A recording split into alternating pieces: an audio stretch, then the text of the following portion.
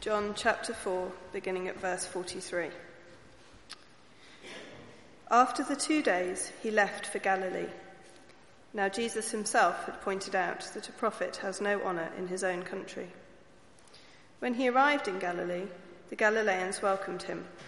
They had seen all he had done in Jerusalem at the Passover festival, for they had also been there. Once more he visited Cana in Galilee, where he had turned the water into wine. And there was a certain royal official whose son lay ill at Capernaum. When this man heard that Jesus had arrived in Galilee from Judea, he went to him and begged him to come and heal his son, who was close to death. "Unless you people see signs and wonders," Jesus told him, "you will never believe." The royal official said, "Sir, come down before my child dies." "Go," Jesus replied, "your son will live." The man took Jesus at his word and departed. While he was still on the way, his servants met him with the news that his boy was living. When he inquired as to the time when his son got better, they said to him, "Yesterday, at 1 p.m, the fever left him." Then the father realized that this was the exact time at which Jesus had said to him, "Your son will live." So he and his whole household believed. This was the second sign Jesus performed after coming from Judea to Galilee.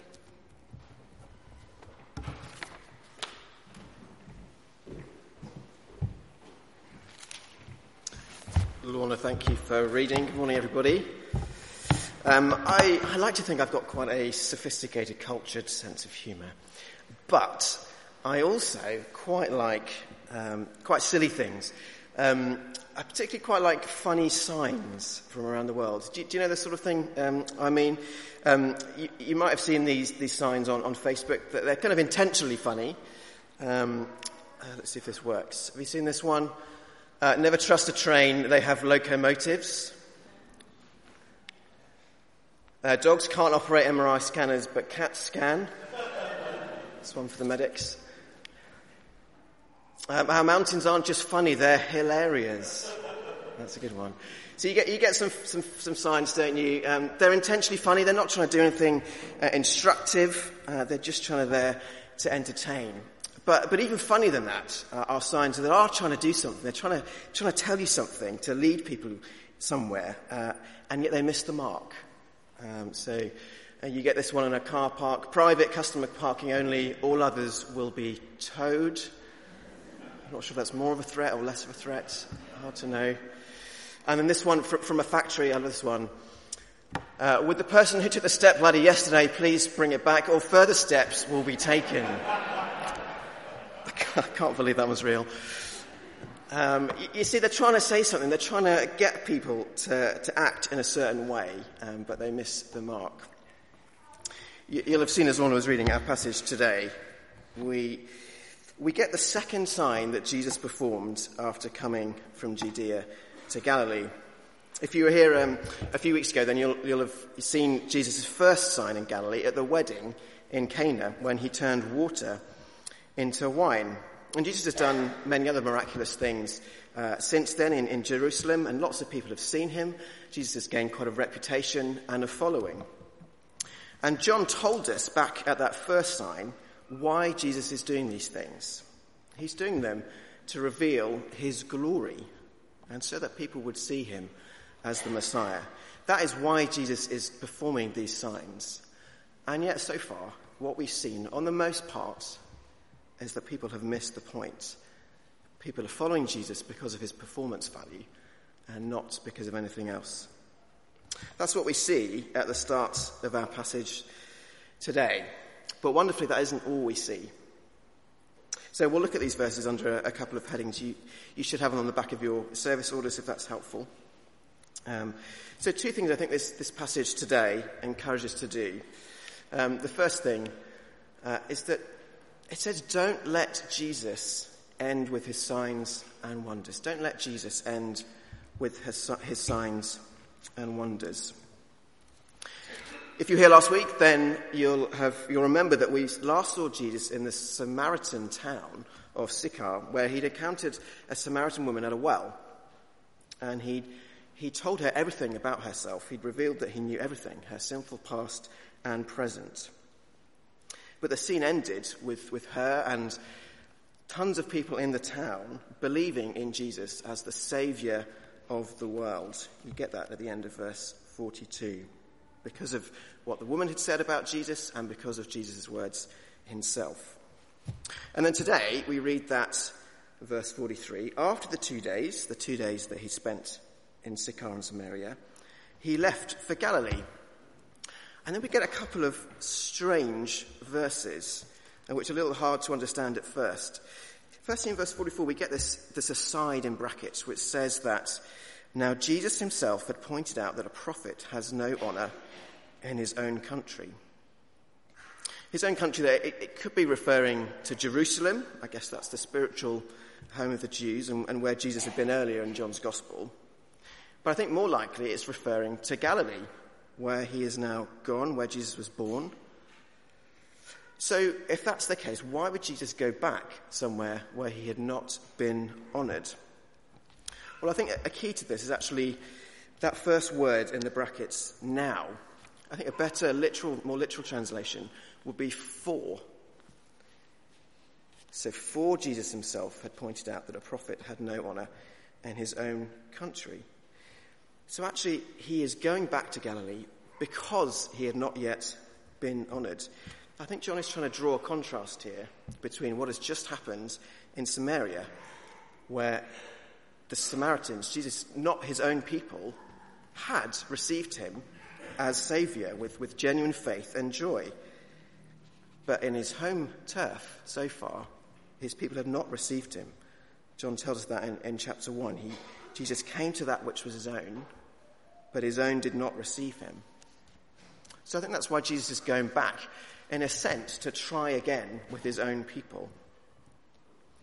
But then the second strange thing, having said that he wasn't honoured there, I don't know if you picked it up in verse 45, is that when Jesus arrived in Galilee, the Galileans welcomed him. So what's all that about? So Jesus wasn't honoured, and yet when he gets there, people welcome him. Well, I think we get the rest of the answer in the remaining verse. The answer in the rest of the verse. See, they had seen all that he'd done in Jerusalem at the Passover festival, for they also had been there. So the welcome he received, I think, was not based on faith and true understanding, but on the signs and the miracles that they'd seen him perform in Jerusalem. I don't know if this is a helpful illustration, but I wonder if you've come across the American actor Dan Castellaneta. Anyone heard of him? He's had a career spanning decades, been in multiple films and television programs. Yet the only reason you might have heard of him, probably, is because he does the voice for Homer Simpson and lots of other characters in The Simpsons. Now, if you've ever seen an interview with him on TV, you quickly realise that he's not really there because people are interested in him particularly. They're not interested in his character, his history, his life choices, his morals. What they wanted to do is do the voices. You know, they're just sort of basically prodding him with a stick until he does the Homer Simpson voice. You know, people are welcoming him, but they're not really interested in him. They're just interested in what he can do. And I think that's a bit what is going on here in these verses. People are glad to see him, but because of his skills, not because they see him yet as he truly is. And Jesus himself has articulated that very issue back in chapter 2, when he says, now while he was in Jerusalem at the Passover festival, many people saw the signs he was performing and believed in his name.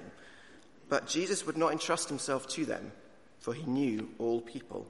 He did not need any testimony about mankind, for he knew what was in each person. So Jesus had got plenty of crowds following him now, but he knows the hearts of every person. And so far, people have not come to him as that Samaritan woman did, but instead they come to him with a kind of flawed, fickle faith. So having established that general state of play in Galilee, John draws our attention to one particular person, this Roman official. Once more, in verse 46, Jesus visited Cana in Galilee, where he had turned the water into wine. And there was a certain royal official whose son lay ill at Capernaum. When this man heard that Jesus had arrived in Galilee from Judea, he went to him and begged him to come and heal his son, who was close to death. So Jesus heads back to Cana where he'd performed his first miracle. I think John is deliberately making that link there to make that point that Jesus is in effect coming back to try again with his people. And he meets a man described as a royal official. Now, we're not given any more details about him, but I think the most likely understanding is that he would have been a Jewish official serving under the so-called king of the time. That was Herod, a man, of course, who will feature prominently at the end of Jesus' life. And the official, we know, had a son back at home in Capernaum. Capernaum is about 20 miles away from Cana, and his boy is on the brink of death with a fever. And the man, quite understandably, is desperate. He's desperate for his boy to get better. So when he hears Jesus is back in town, he finds him, he seeks him out, and you see it there, he begs him to come back to his house in Capernaum to help his little boy.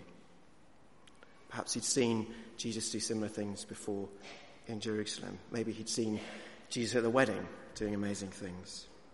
And he thought, just a touch, and my boy will recover. But what Jesus says to him initially, and perhaps unexpectedly, is a rebuke. I don't know if you picked that up in verse 48. Jesus says, unless you people see signs and wonders, Jesus told him, you will never believe. So Jesus is speaking here to the official, but actually there's that word, that you is plural as well. You see he's also speaking to the people around him. Clearly there was a crowd had gathered as well, and Jesus is speaking to all of them. It's like he's saying to the official, are you like these people around me who just wants to see some spectacular things before you'll believe in me? Are you here just because you need something from me? Am I any different to you than from anyone else you might be able to help your son, a doctor, or someone with a new miracle cure? Am I any different to any of those? It was Jesus' reputation as a healer at this point that had got the man to him. And Jesus is testing him, I think. He is testing to see if there's anything more beneath the surface in this man. It's interesting, I think around the world there are Christian believers who are a little bit like these crowds, whose faith in God can be quite dependent on signs and wonders, on his ability to do spectacular stuff for them. You know, there are churches around the world where their relationship with God is built around these wonders, whether they're smoke appearing during meetings, abundant financial blessings, or inexplicable behaviour during services. I've heard stories of worship leaders being sacked because they weren't inducing enough dramatic emotional reactions from God during the times of singing. If that was true here, I'd be out of a job a long time ago. So perhaps we're not like that. Perhaps we're not like that here. But maybe there are more subtle traces of that in our faith. Maybe our faith in God depends on what we see him doing in our lives, and it goes up and down. So if we get that job that we've been striving for, or that relationship is going well, or we're in good health, well then we praise God and all is well. But if things aren't going so well, if things aren't ticking along quite as we'd like, then maybe God takes more of a back seat, and our trust and our worship and our commitment all becomes compromised. Do we see that in ourselves at all? It's a subtle but dangerous shift that means our focus is not so much on Jesus, but more on what he can do for us. If you think about the culture we live in the world at the moment, it's all about that, isn't it? It's all about finding what we can get to satisfy us, to occupy our attention.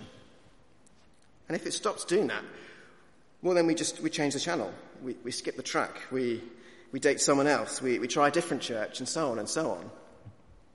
That is the world around us. Is that seeping into our faith in Jesus at all?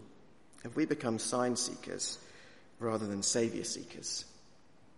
Are we here for wonders, not worship? And that's the challenge for us here in these first few verses. That was how most of the Galileans were seeing Jesus at that point. And it's what Jesus rebukes them for. We mustn't let Jesus end with his signs and wonders, what he can do for us. That's what he's testing the royal official in these verses.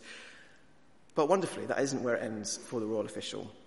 So let's have a look at the next few verses as we get to our second heading.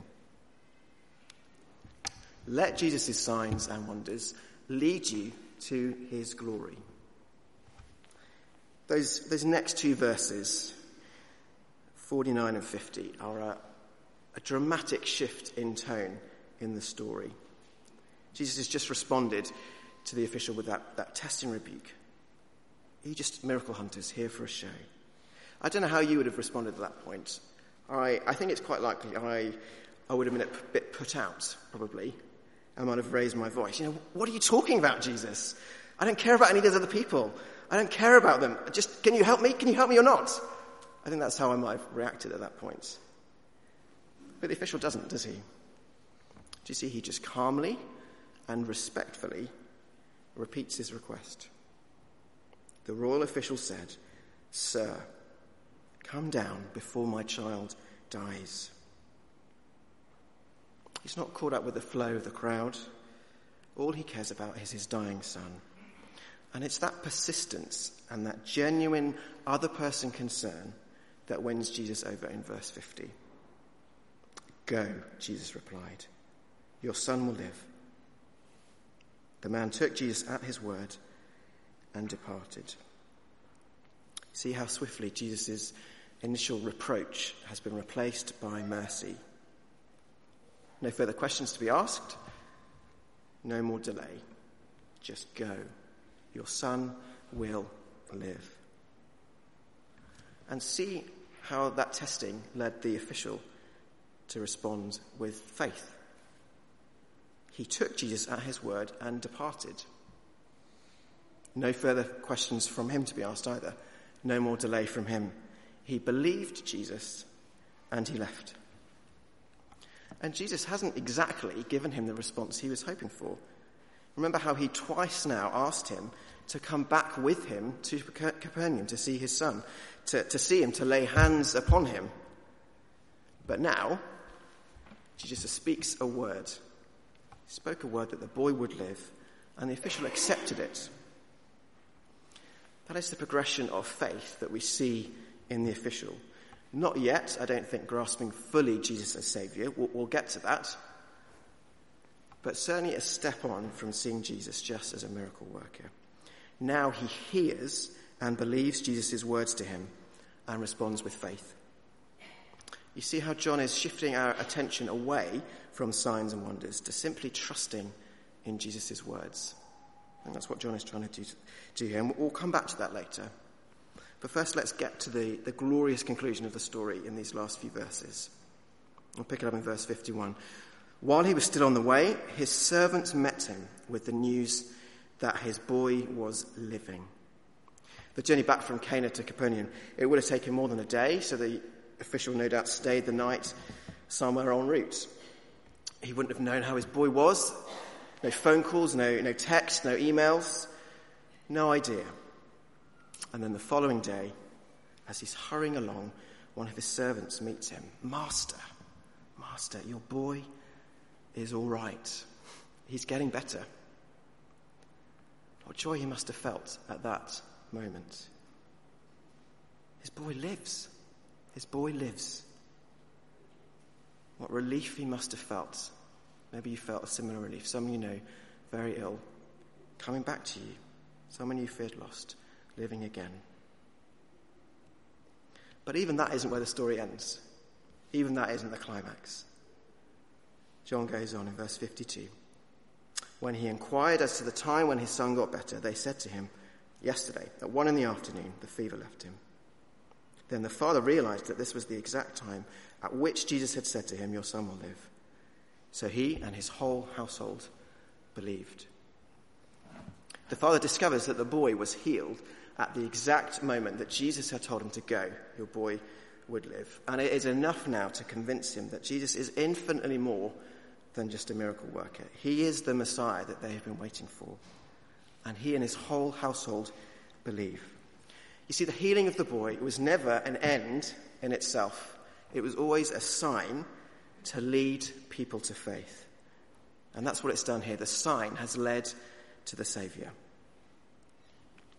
So how then should we respond when we read a story like this?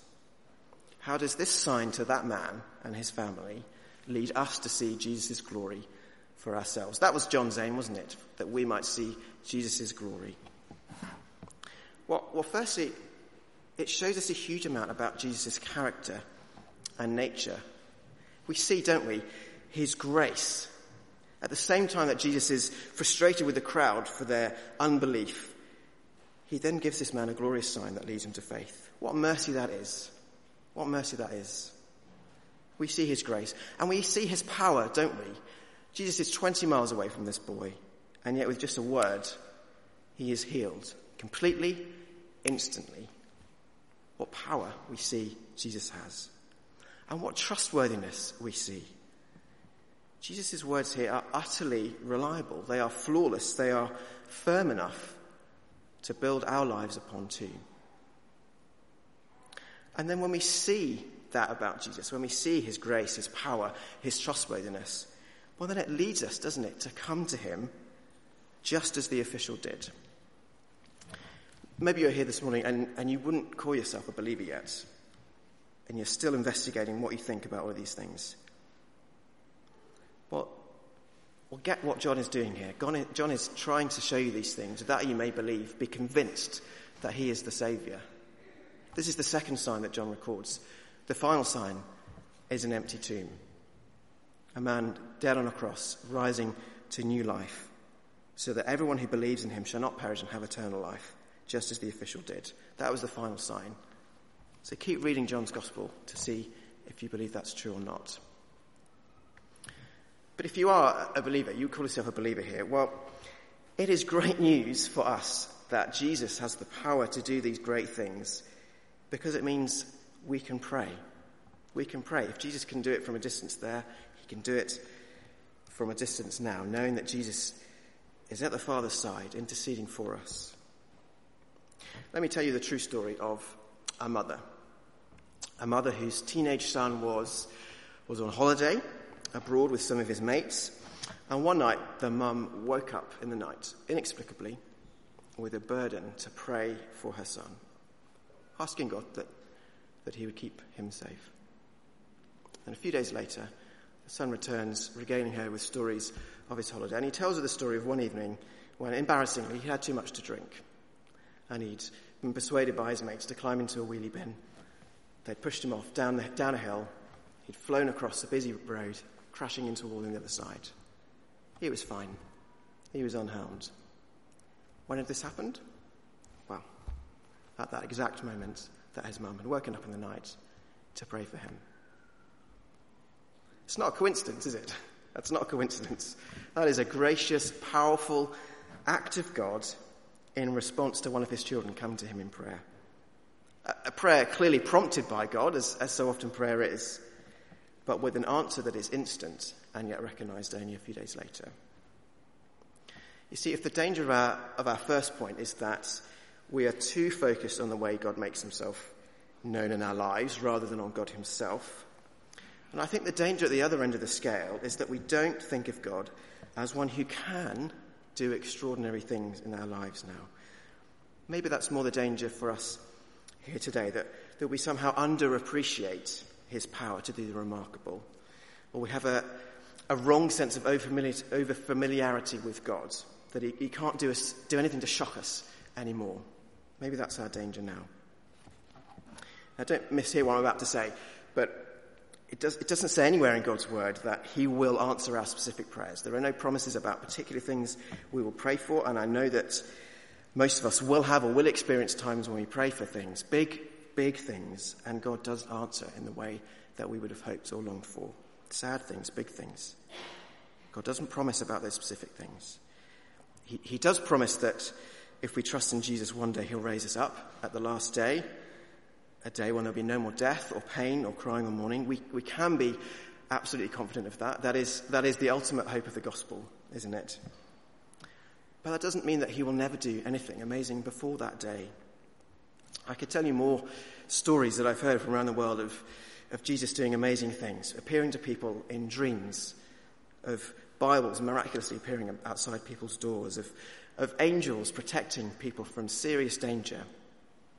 These aren't normal events. We shouldn't be expecting them to happen every day or have our faith dependent on them. But we shouldn't be surprised by them. And we should have a faith that believes that God could do them if he wants to. Because the more we see God's glory, his mercy, his power, his trustworthiness, the more we will pray and the bigger our prayers will be. So let's pray. Let's pray. Pray on your own. Pray after the service with people. Pray with your prayer triplet. Pray with your small groups. Come to Prayer 150 in a couple of weeks' time. Pray for God to heal that serious illness. Pray that God would break that persistent sinful habit that you can't seem to shake. Pray that God would change that hopeless situation that you feel trapped in. Pray for those things.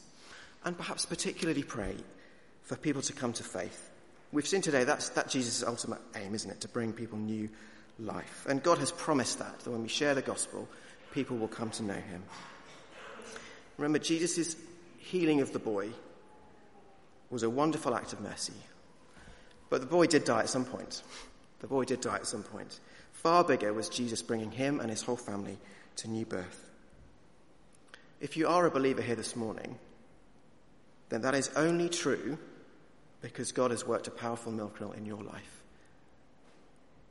And he's done so in answer to people's prayers.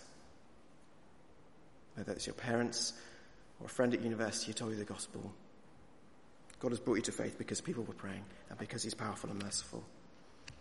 So pray. Pray for that person who came with you on Monday night to the God Particle. Pray for those people who you're inviting to jazz carols again. Keep praying for that family member who seems so hard-hearted.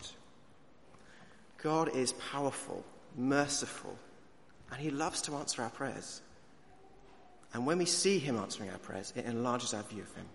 We see his glory all the more. We started our time with some funny signs. Some signs that were there purely for our entertainment and our interest. Let's not see Jesus just like that, someone there for what we can get from him.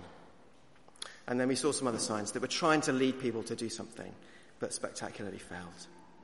Let's not let Jesus do that. Let's let his signs and wonders lead us to see his glory, to trust him, and to pray. I want to lead us in a prayer now.